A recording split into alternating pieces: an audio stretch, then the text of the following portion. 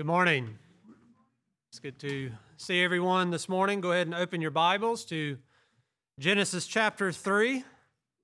This morning we will be continuing to look at the consequences of Adam and Eve's sin here in the Garden of Eden. Last week we looked at that singular moment in time, Genesis chapter 3, verse 6, when Adam sinned and plunged all mankind into sin and misery.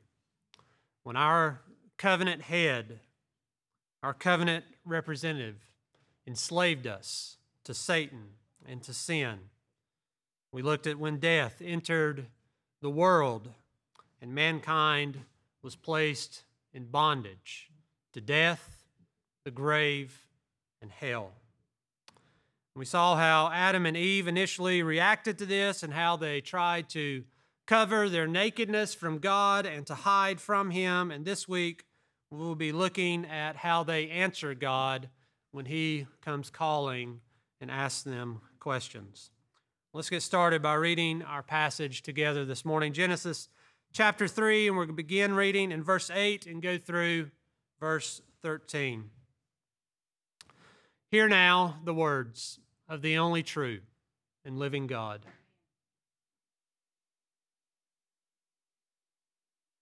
And they heard the sound of the Lord God walking in the garden in the cool of the day.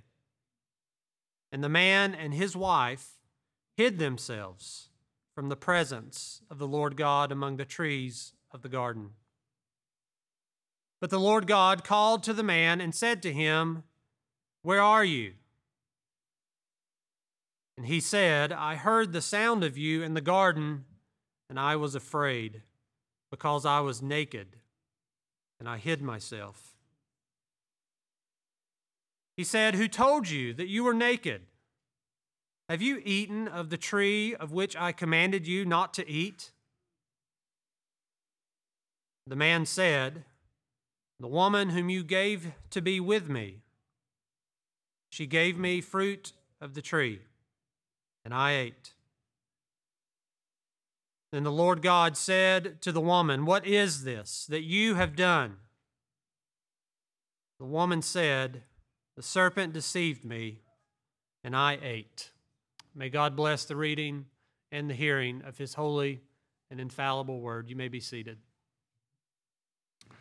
This morning, as we continue to look at the fallout of Adam breaking the covenant of works here in the Garden of Eden, we're going to spend all of our time in just one point: interrogation and excuses, where we will look at our passage this morning and see God's pursuit of the covenant breakers and their response to Him. And I hope that as we do this, we will glean some weighty truths from the interactions that we see in our passage this morning. Before we begin and seek to do this, though, let us go to the Lord in prayer together, asking Him for His help. Let's pray. Our Father, who is in heaven, oh God, we desire that Your name would be glorified among us. You have glorified it in us by redeeming us as a people holy to Yourself. We ask that You would continue to glorify Your name as You sanctify us, as You conform us to the image of Your Son, as You use Your word and through Your Spirit You see sin die in our lives and righteousness live. Father, help us use this morning in our time together to urge us on in our labor to put off the old man and to put on the new, created in perfect righteousness and holiness in Your Son. Father, we desire that You would do these things not only among us, but also for our sister churches. This morning we lift up Redeemer Baptist Church in Rincon, Georgia. We ask that You would be with our brethren there and that You would use Your word among them to sanctify them to grant repentance and faith to the unbelievers among them.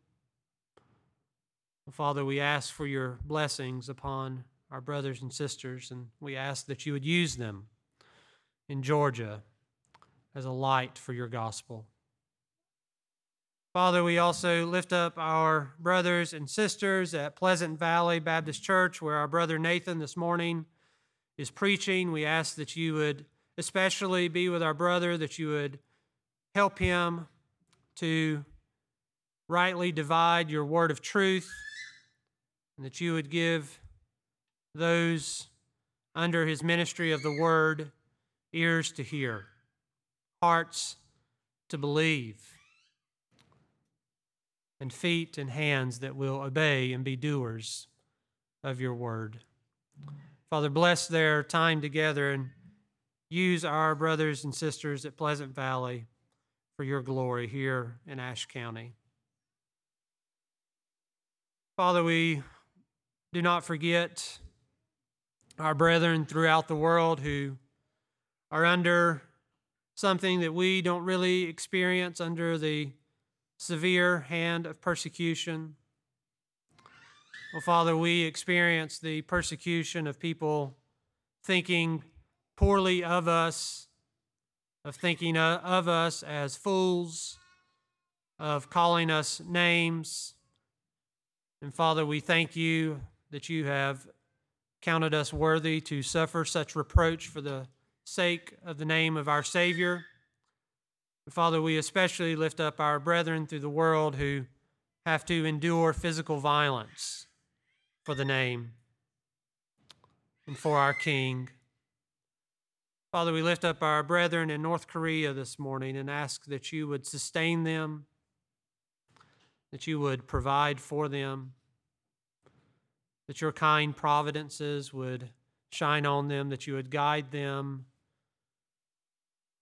in their conversations and the people that they interact with, that you would put them before those who will hear your gospel, that you would protect them from those who would seek to slay them.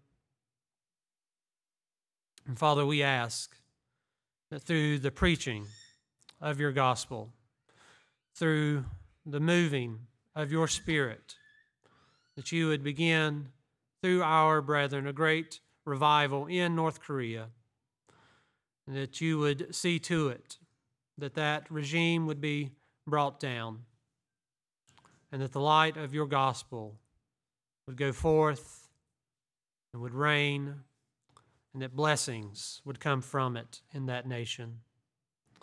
Oh, Father, use your church in North Korea in this way. Well, Father, as we turn our attention now back to where in your providence you have brought us this morning in Genesis chapter 3, we ask that you would help us to hear your word, to believe it, to obey it, to trust in it with all of our heart, to not lean on our own understanding, but to acknowledge you in how we listen, and how we pray, and how we sing, and how we receive your blessings, and how we speak to one another, and how we bear one another's burdens, and in how we live out in the world, trusting that you, our great God, that our King Jesus will make our paths straight. And so we ask for your help in all of these ways this morning. In his name, amen.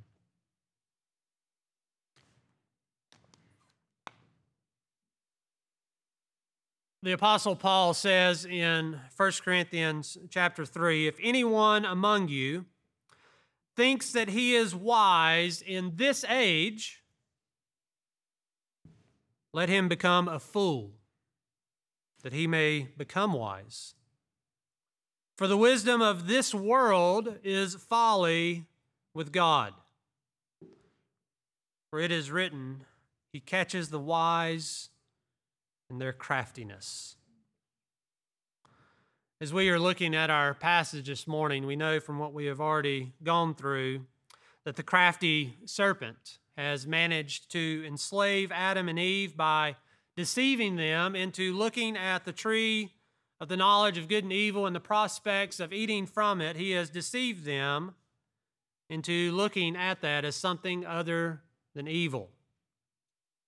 For Eve, he got her to look at the tree and see it as delightful, as good, as desirable, to make her wise. For Adam, he got him to listen to the voice of his wife instead of to the voice of his Creator.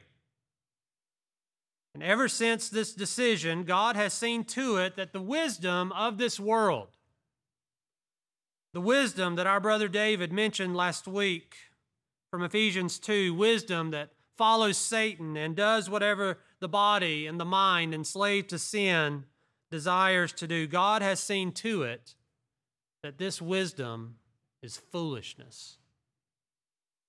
This morning we are going to see this foolishness and the initial consequences of Adam and Eve's sin here in the garden. We will see this morning that even before God hands out his divine sovereign curses and consequences next week in our passage in verses 14 through 17, we will see that there were natural consequences that came immediately from disobeying God. And we will see that one of those consequences is that Adam and Eve, now enslaved to sin and Satan, naturally join their master in his craftiness of telling half-truths. Let's get started looking at our passage this morning as we look at God's interrogation of Adam and Eve and the excuses that they give to him in response. Last week, we looked at Adam and Eve's reaction to the realization that they had sinned against God. We can see their initial reaction in verse 8. Look at it with me again. And they heard the sound of the Lord God walking in the garden in the cool of the day, and the man and his wife hid themselves from the presence of the Lord God among the trees of the garden.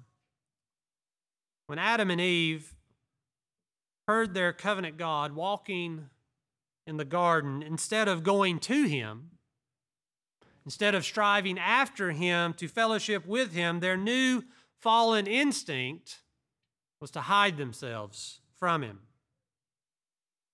Now, it's interesting, as we can see in verse 8, that God came to Adam and Eve during the cool of the day. It's almost as though God came to them during the gentle part of the day. During that part of the day when their fellowship could be the best. But even under these best of circumstances, because of their sin, they now hide from their God. But notice where they hide themselves. They do so among the trees of the garden. Last week we talked about this fact that it is interesting that once they had sinned, they retreated from the middle of the garden where the tree of the knowledge of good and evil was. They retreated from the middle to the trees that God had given them free access to. And we liken that to a child who's trying to sneak around in the kitchen and get that forbidden dessert out of the refrigerator. And as soon as they hear the sound of their mom and dad coming, they run away. They run out of the kitchen, they run out of that place where they shouldn't be, and they go to a place where they know that they are allowed to be, a place where they feel safe, where they feel like they have liberty. But we know what happens when mom and dad hear their child scurrying out of the kitchen. We know what they do. They do exactly what we see God doing in verse 9. Look at it with me. But the Lord God called to the man and said to him, "Where are you?" Now, when we read this, we know that God knows exactly where Adam is. Just like a parent knows when they call to their child that they heard scurrying out of the kitchen. This is not a question that brings God's omniscience into doubt. This isn't a question that Moses is including here to teach us that God doesn't know all things. Rather, this question in verse 9 is the first of three questions in our passage that we see God asks Adam in order to draw him out. Because Adam is like that child hiding from his parents. He knows He's done something wrong. Adam had fled from the middle of the garden and hid himself among those trees of the garden where he felt like he had liberty to be. And God knows that Adam is hiding. God knows that Adam has lost his innocence. God knows that Adam has broken the covenant. God knows that Adam is now a slave to sin. God is drawing him out from where Adam falsely feels safe now. And Adam, no doubt, is hiding because he is expecting punishment. He is expecting the wages for his sin. Adam is expecting God to bring death to him here in the garden. Look at verse 10 with me and see Adam's response to God's initial questioning of him. And he said, I heard the sound of you in the garden, and I was afraid, because I was naked, and I hid myself. Now, I'm not sure if Adam knew at this point that he was confessing his sin to God.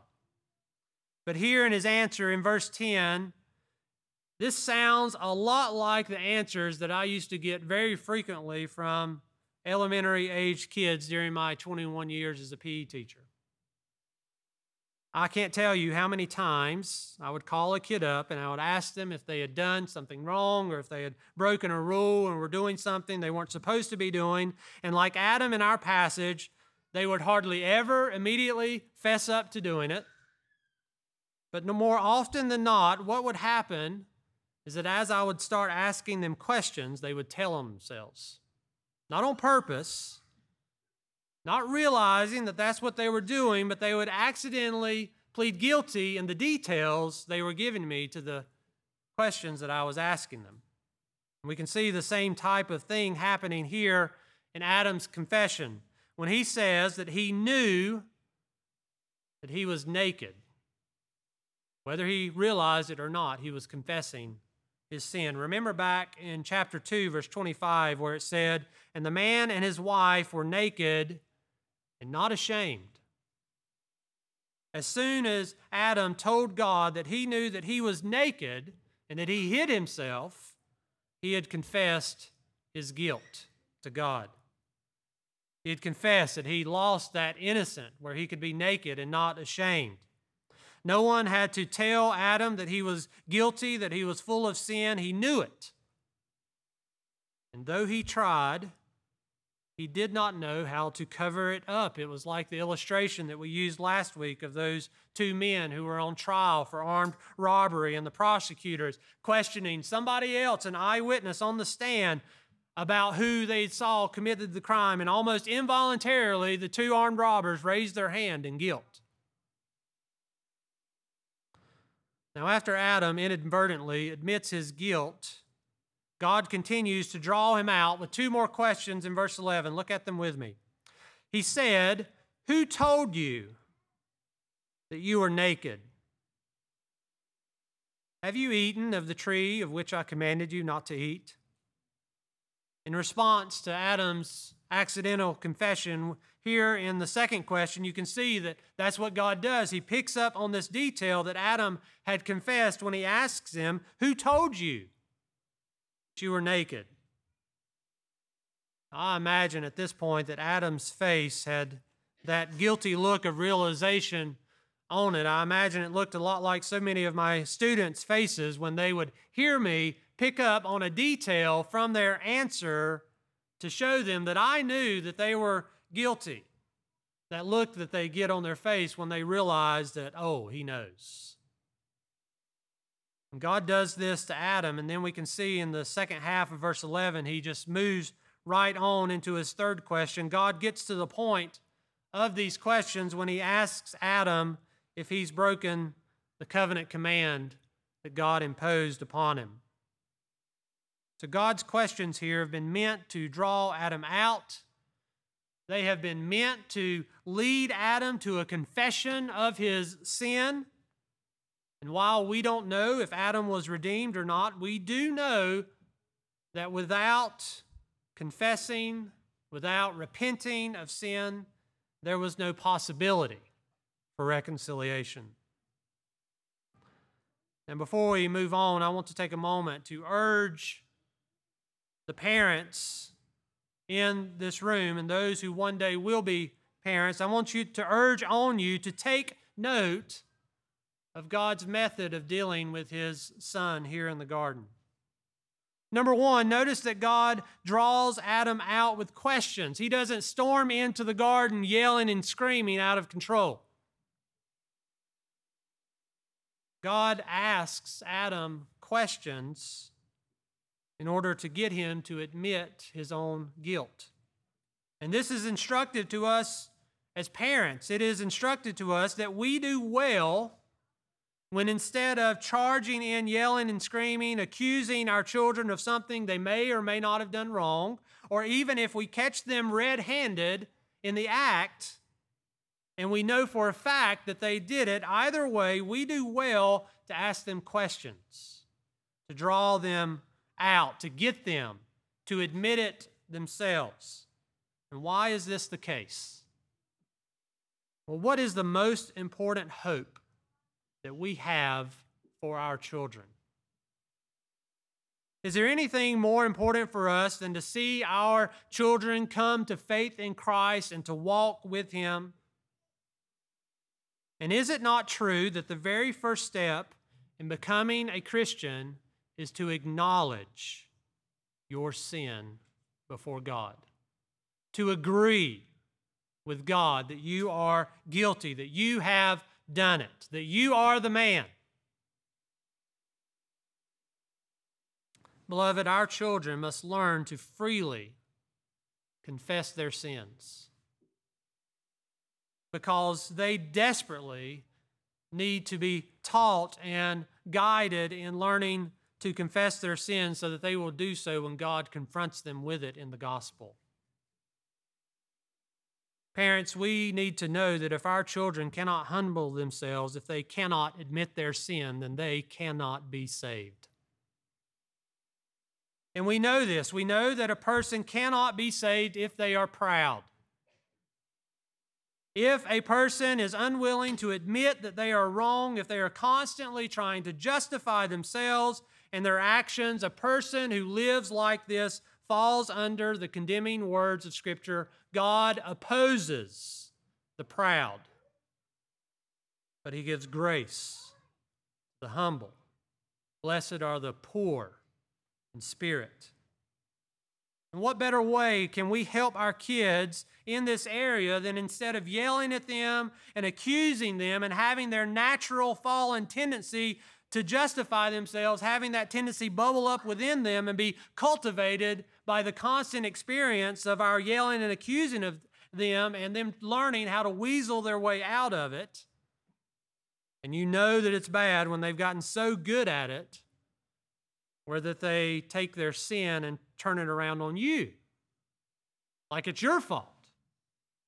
Like you making the rules, you've done something wrong. So instead of accusing them, beloved, what better way could we help them than to teach them that they can and they should freely confess their guilt when we ask them questions about it? And when we do this, and they do answer our questions honestly, even if it takes some probing to get it out, this gives us wonderful opportunities as parents to talk about the gospel with our children. It gives us wonderful opportunities as parents to do what we are commanded to do, to urge the gospel on our children, to teach them the Lord's disciplines and his instructions. We can tell our children when they admit their guilt that we're not surprised. We're not shocked that they disobeyed us. We're not surprised that they sinned in some other way because we have all sinned. We have all fallen short of the glory of God, and this is exactly why we need Jesus. You can make a beeline to the gospel in the disciplining of your children. And what pressure we remove from our children when we tell them that we're not surprised that they're not perfect. It's Christian doctrine that you're not perfect. That's not a shock to us, and we don't expect you to be perfect. And what a wonderful opportunity to give gospel instruction to them when you tell them that you're not surprised about these things, and then you can point them to Jesus. You can tell them, you're not perfect, but God requires perfection, which is exactly why you need Jesus. Because God is not going to brush your sin under the rug. He is not going to pat you on the head and pretend like it never happened, but rather He sent His Son into the world to live a perfect life that His people could not live. And that Jesus went to the cross to suffer and to pay the penalty for the sins of everyone who freely admits their guilt and trusts in Him, looks to Him in faith, and that God poured out His wrath that we deserve on His Son. And the good news is that if you will confess with your mouth and believe in your heart, son, daughter, that Christ did that for you, you will be saved. You have an advocate with the Father. And so now our children can learn that sin and disobedience aren't just brushed under the rug. They always have consequences. Our children can now see their need for Jesus because God hasn't lowered His standard. He requires perfection. But they can also see that their parents don't expect them to be perfect, but they desperately want them to trust in the Savior who is and who was. They can learn that because of the life, death, and resurrection of Jesus, those who repent and trust in Him never have to endure God's condemning wrath. Parents, this is a wonderful way in which you can image God in drawing your children out with questions to urge the gospel on them. A second way you should be instructed, parents, is that we need to learn from this interaction here in the garden that while confession is necessary, Adam and Eve's confessions here in the garden do not relieve them of consequences. We will see next week that God indeed does cover them. He removes their fig leaves of their own self-righteousness and covers them with animal skins. But even if this represents forgiveness, there are still consequences. They still get kicked out of the garden. They still lose access to the tree of life. And they are still going to die. Parents, you are not doing your child any favors if when they confess their sins, even if they are truly sorry for them, you are not doing them any favors if you take away consequences from them. And this is not contradictory to what I just said, because the point of the gospel is that Jesus suffered for us. God did not brush our sin under the rug. He did not lower His standard of perfection. Jesus suffered for our failures and sins. Sin and wrath and judgment did not disappear, but our Savior, beloved, drunk them to the dregs.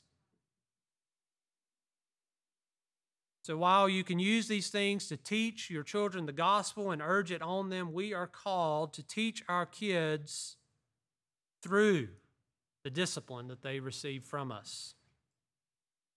Beloved, we are not called as parents to provide substitutionary atonement for the sins and disobedience of our children when what they need is a spanking. And parents, you can do two things at once. You can make it clear to your children as you're doing this, as you're giving out the consequences, you can make it clear to them that you love them, that your relationship is restored, and it's been restored through their confession and admitting their sin, while at the same time teaching them that sin still has consequences. And the consequences that you give to them, especially when they are unbelieving children, are warnings to them of the consequences that they will one day receive from God if they do not look to Christ in faith. Parents, teach your children the gospel and how you discipline them. And don't pervert it by making it appear as though sin and disobedience have no consequences as long as you fess up. Because even for the Christian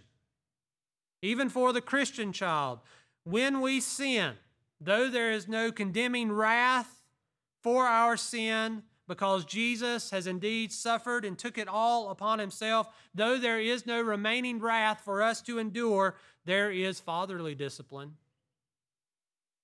We've been instructed in the Scriptures that the discipline of our Heavenly Father when we sin against Him as His children is a wonderful comfort to us as His people, because without it in our Christian lives, we are instructed in the Scriptures that we would be considered illegitimate, because God, our Father, disciplines those that He loves. Well, let's get back to our passage now. Look back at verse 12 with me. And let's look at Adam's response to God's interrogation of him. The man said, "The woman whom you gave to be with me, she gave me fruit of the tree, and I ate." We can see that Adam responds to God's direct question about covenant breaking by telling the truth, while at the same time shifting blame. Perhaps as he's doing this, he's thinking in his own mind that he's somehow going to reduce or mitigate his punishment. And Adam, showing the corruption that has already happened in his intellect, begins his answer to God in a pretty dumb way. We can see in verse 12 that he begins by pointing at God and basically saying, well, you gave me the woman. The woman you gave me, she made me do it. And while it is technically true that God had given Adam the woman, it is not very bright to begin your defense by condemning your judge. But beyond that thought, we can already see Adam acting like the serpent and perverting the truth because he tells half-truths here in his confession. It is true that God gave the woman to Adam, but Adam is acting like this was a bad thing. Adam's response shows that somehow, in his mind, this has become God's fault.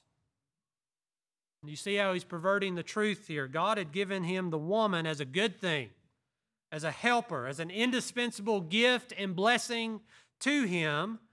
And now we can see Adam's fallen nature as he is casting blame on God, as though God had given him the woman in order to make him fall. When the exact opposite is true, God had given him the woman to help him obey, to help him do what God had commanded and commissioned him to do that he couldn't do by himself. Now Adam moves from pointing his finger at God to pointing at the woman in the next part of the answer when he says, "She gave me the fruit." So if God's not to blame, definitely the woman. God, she was supposed to help me, but instead she has destroyed me. Now there's something absent from Adam's half-truths here that we learn later in the Bible in his blame shifting. Adam not only fails to mention that he was there the entire time that Eve was talking or that Satan was talking to Eve, but he also fails to mention what we learn from 1 Timothy chapter 2, verse 14. We talked about it last week. Adam fails to mention that he was not deceived. The serpent had not pulled the wool over his eyes. Adam was not deceived by the serpent's craftiness, but Adam decided to eat anyway. So while we'll see in verse 13 that Eve admits that she was deceived, Adam ate with eyes wide open. He just straight up decided to break covenant with his Creator. It wasn't the smooth words of Satan. It wasn't the tree. He looked at it and desired it to make him wise. It was simply that he heard what Satan had said. He had seen his wife eat. And as we will see when we get to verse 17, he decided not to listen to God and his command, but rather decided to listen to his wife, eat from the tree, and join in on the sin party. Now finally, after trying to put 2 degrees of separation between himself and his sin, at the end of verse 12, we can see that Adam finally admits that he ate. He was not forced. He took what his wife gave him, and he ate. Husbands, let us learn from this, brothers. And young men who one day desire to have a wife, you need to hear this truth as well and learn this lesson early on. And we talked about this last week, but we can't say it enough. Brothers, we cannot escape our leadership role. It's impossible because God put it into the design, the fabric of creation. God has given it to us, and it will not and is not a valid excuse for us to stand before God and say to Him, the helper you gave me, she wouldn't follow my lead. Brothers, we must lead our brides.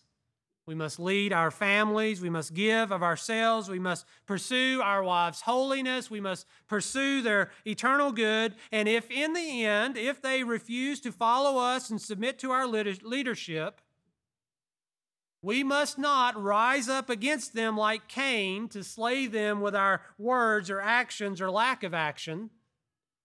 No, brothers, we are not of the seed of the serpent. Rather, brothers, we are to pour ourselves out continually for them, for their good, even for an unsubmissive wife, just as our Savior has poured himself out for a frequently disobedient bride. And likewise, for my brother pastors or those who are aspiring to the office of overseeing the Lord's sheep, or who may one day. The labor of a pastor among the sheep is that of an under-shepherd.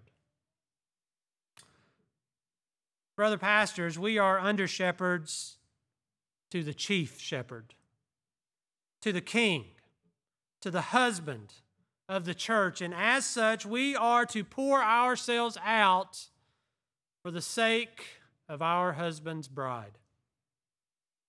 We must be willing to be misunderstood. We must be willing to be abused, taken advantage of.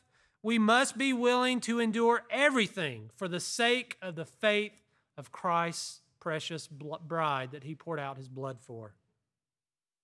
Brother pastors, we must engage in this laboring, remembering that we are not seeking the reward that Christ's sheep can give to us. We are not seeking the reward of their approval. We are not seeking the reward of money. We are not seeking the reward of compliments from Christ's sheep. Brothers, we are not seeking to draw Christ's bride's affections away from him and to us. Rather, we are seeking that they would follow us as we follow Christ. We are seeking to be examples for them. And we are hoping that they will see our love for Christ, that they will hear and receive his words through our mouths, and that it will serve to increase their faith in him, not in us. Their love for him, not us. Brothers, we are seeking the reward not of Christ's sheep, but the reward of the chief shepherd that he has promised to those who labor well in these ways. Peter spoke of this reward in 1 Peter chapter 5 when he said, I exhort the elders among you, as a fellow elder and a witness of the sufferings of Christ, as well as a partaker in the glory that is going to be revealed. Shepherd the flock of God that is among you, exercising oversight, not under compulsion, but willingly, as God would have you, not for shameful gain, but eagerly, not domineering over those in your charge, but being examples to the flock. And when the chief shepherd appears, brother pastor, if you labor in this well, you will receive the unfading crown of glory. You have been promised that by the chief shepherd.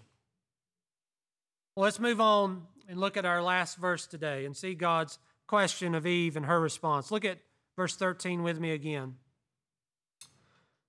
Then the Lord God said to the woman, what is this that you have done? The woman said, the serpent deceived me and I ate. So God's question to Eve here is straightforward. He doesn't seek to draw her out with multiple questions like he did Adam. not because she's less important, but because she was with Adam as God is asking him these questions. She has heard the questions that God asked of Adam as he drew him out, and now, as Adam admits his guilt, he turns to the woman and says, "What is this that you have done?" And we can see in verse 13 that like Adam, while Eve tells the truth, she does a little blame shifting of her own. Adam tried to put 2 degrees of separation between him and his guilt. She just does 1. When she says that the serpent deceived me, and then she confesses to eating. But notice also that just as Adam doesn't tell the whole truth in his confession, neither does Eve. True enough, Eve doesn't make as many excuses as Adam. True enough, unlike Adam, Eve was genuinely deceived. But peek down to verse 17 and notice something with me. Notice what God says to Adam at the beginning of verse 17. He says, "Because you have listened to the voice of your wife." Beloved, Eve didn't just eat from the fruit of the tree and then turn around and innocently hand it to her husband. The half-truth that Eve tells here, what she fails to confess, is that she went the extra mile. She made the effort to persuade her husband to eat from the tree and sin against God. Once giving in to the serpent, Eve listed in Satan's army and joined him in tempting Adam. Beloved, this is how sin works.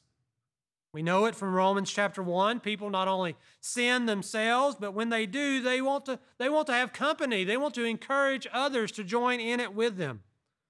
For speaking of the wicked, at the end of Romans 1, Paul says, though they know God's righteous decree that those who practice such things deserve to die, they not only do them, but give approval to those who practice such things. Unbelievers among us this morning, hear this truth from God's Word and realize that when your friends, when your family, when our society as a whole, when they cheer you on in your sin, when they accept you as who you are, they are not loving you. They are seeking to drag you to hell with them. Unbelieving friend, it is not love to accept you as you are. That is the most unloving thing that a Christian could possibly do. As the song says, do you want to know what love is? Love is telling you the truth. Love is telling you that your sin is sin and it will condemn you to hell and judgment. That God doesn't accept you for who you are, but that He requires perfection and you can't give it.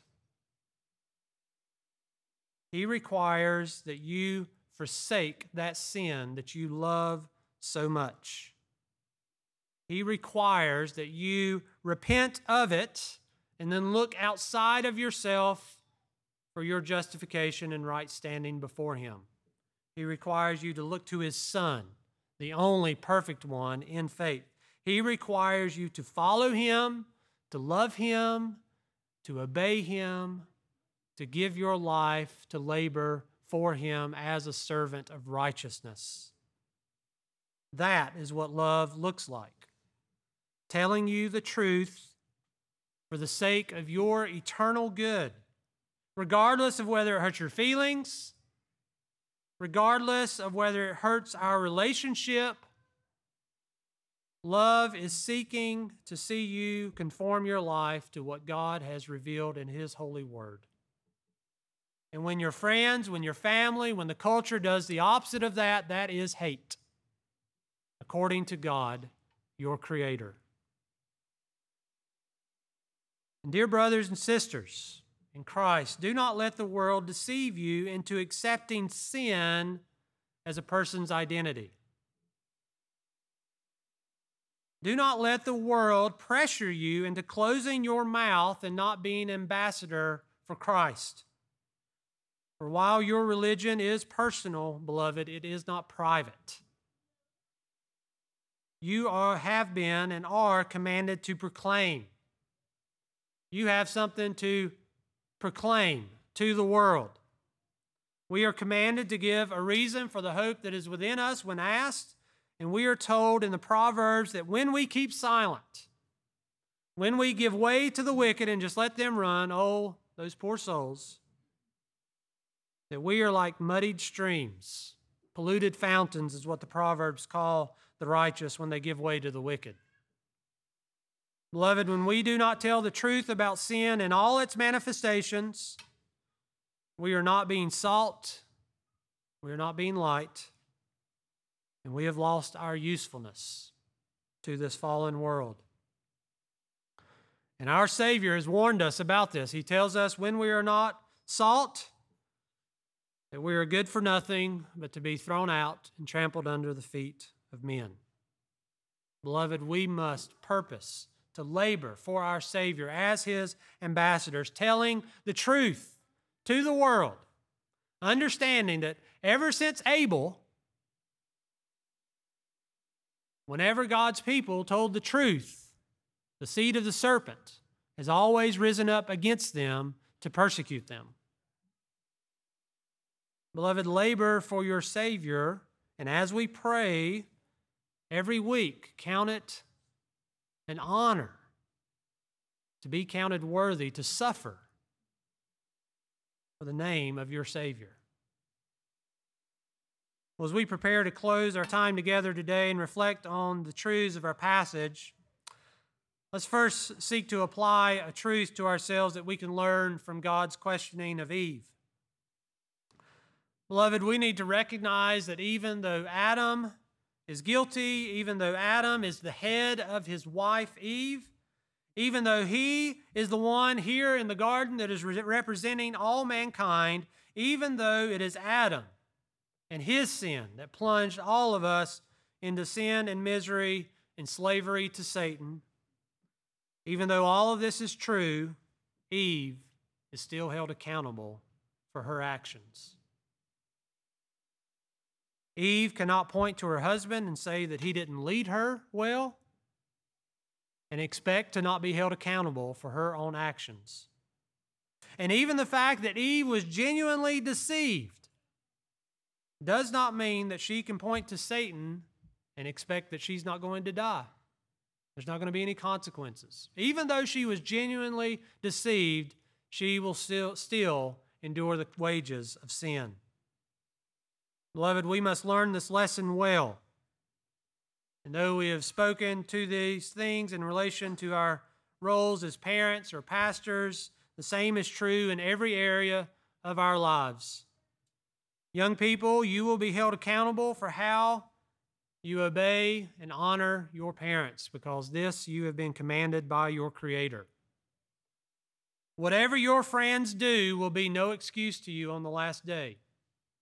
You cannot point to Billy and say, he made me do it. That will be of no avail to you, and you need to know that. God commands you to obey and to honor your parents.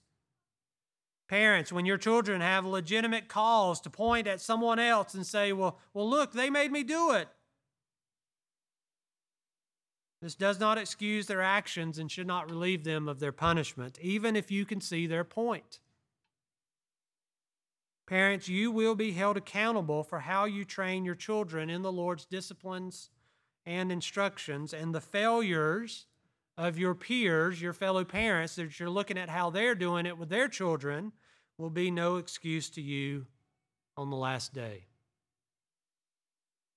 And brothers and sisters in Christ, fellow members of the gathering church, the sins and shortcomings of your brothers and sisters here in the church in no way relieves you of the duties that your King has imposed upon you. Our confession of faith speaks to this aspect of applying these things to our lives in the church when it says in chapter 26, no church members, upon any offense taken by them, having performed their duty required of them towards the person they are offended at, no church members upon offense ought to disturb any church order or absent themselves from the assemblies of the church or the administration of any ordinances upon the account of such offense at their fellow members. But instead of doing that, which is wrong, they are to wait upon Christ in the further proceedings of the church. Beloved, be instructed that we have a king in our church. We have one that rules over us and governs us for our good, beloved. And if things are not going in the church as you wish and you feel powerless to do anything about it, then be instructed to go to your king in faith, believing that his Spirit is at work in your brothers and sisters, and ask him to change things not according to your will, but to his will, for his glory, for the good of your brothers and sisters, for the good of his bride, and then be instructed to wait upon your king to act. Because, beloved, we need to know that the sin of our brethren, which does happen, is no excuse for our own sin. Everyone needs to heed the words of the Apostle Paul in 2 Corinthians and Romans, regardless of whether we're talking about the church, parents, spouses, children, employees, employers. Everyone needs to hear and heed the words of the Apostle Paul. For we must all appear before the judgment seat of Christ, so that each one may receive what is due for what he has done in the body, whether good or evil. Why do you pass judgment on your brother? Or you, why do you despise your brother? For we all will stand before the judgment seat of God. For it is written, as I live, says the Lord, every knee shall bow to me, and every tongue shall confess to God. So then each one of us will give an account of himself to God. Brothers and sisters, when you hear these things and you think about your life and different areas of your life, if your failures are ever before you, like mine are to me, this fact should have a gospel effect on you. The fact of your failures, just like you as parents seek to urge your children to admit their failures, this fact should have a gospel effect on you to drive you out of yourself and to your perfect King. It should cause you to rejoice that you have a mediator. You have a Savior who right now is interceding on your behalf. I believe it was Spurgeon who said that when Satan calls me a sinner, he comforts me wonderfully because Christ died for sinners. Beloved, let us not be like Adam and Eve here in the garden telling half-truths, trying to weasel our way out of accountability, trying to justify ourselves, but instead let us heed the words of our Savior who told us, blessed are the poor in spirit. Blessed are the humble, the meek. Blessed are those who mourn over their sin. Blessed are those who hunger and thirst for righteousness, for they will be filled. Beloved, the first act of you becoming a Christian was you admitting that you were guilty. Do not try to justify yourselves. Do not try to cover your sin with fig leaves like Adam and Eve did in the garden. But rather, beloved, go to your Savior. Go to your perfect King. Go to him in faith. Go to him and look to him in faith. Listen to his word in faith, and then not only believe his word, but be doers of it, so that like James, you can say, show me your faith apart from your works, and I will show you my faith by my works. Beloved, the righteous live by faith. And we are instructed in the Scriptures that a saving faith is always a faith that works itself out in the good works that our King has prepared for us, that we should walk in them, as Ephesians 2 tells us. We should hear the words of the Apostle Paul and seek to live Philippians 2 out in our lives when he says, work out your own salvation with fear and trembling. For it is God who works in you both to will and to work for his good pleasure. Beloved, labor for your King.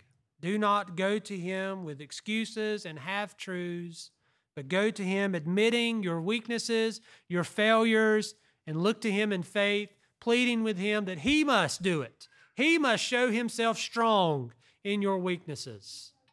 Oh, beloved, do this today. And unbelieving friends among us, know that without repentance, without confessing, as long as you seek to justify yourself, you cannot have eternal life. You must admit before God, you must confess with your mouth that you have sinned against him, that his wrath abides on you. But you must look to the cross of Christ in faith and believe that he shed his blood for you. And you have been guaranteed, anyone who does that has been guaranteed in the Word of God that if you do those things, you will be saved. Let's pray. Our Father in heaven, oh God, over the last 2 weeks, in your kind providences, you have put before us sobering passages. And in your providence, next week we will have another.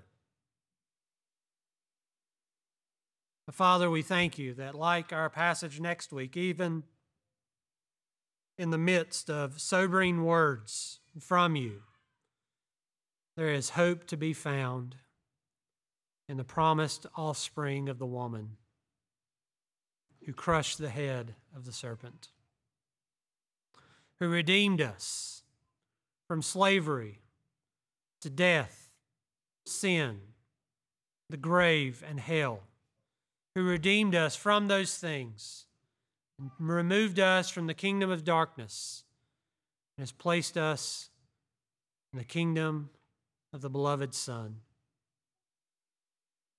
Oh, Father, thank you for your great acts of mercy in our lives. And as we think about these sobering passages, help us to truly apply them to ourselves. Help us not to skirt along the edges of themselves, always just looking for the sunshine and rainbows.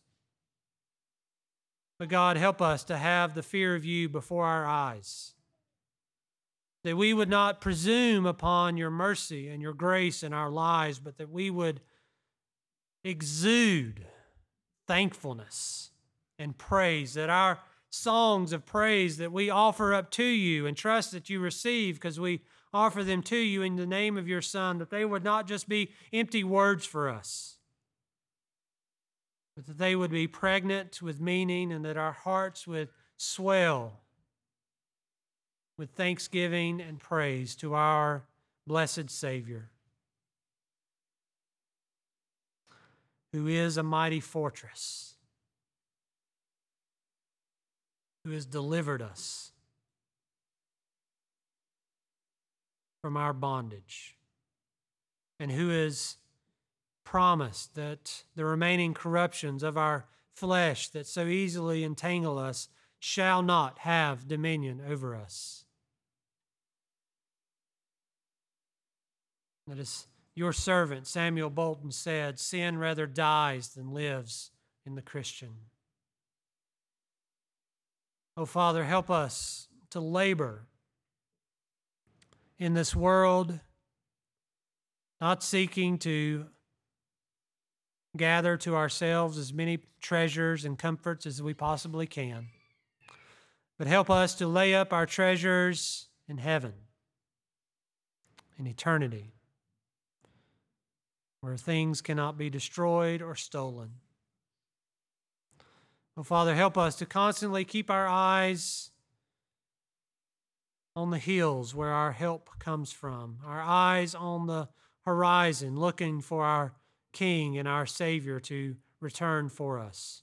And help us to not beat one another as unworthy servants, but help us to labor faithfully with the talents and the faith that you have given us, trusting that when you return, that you will reward us with good things. And we trust that when you return, you will give to us eternal life, not for things that we do, but for what you accomplished for us, King Jesus. Help us look to you in faith this morning. Help us seek to live for you as citizens of your kingdom this coming week. And gather us together next Lord's Day. And even this evening, gather us together to comfort us, to sustain us, to sanctify us, to preserve us for that day of our Savior's return. Oh, Father, help us in all these ways. We pray in Jesus' name. Amen.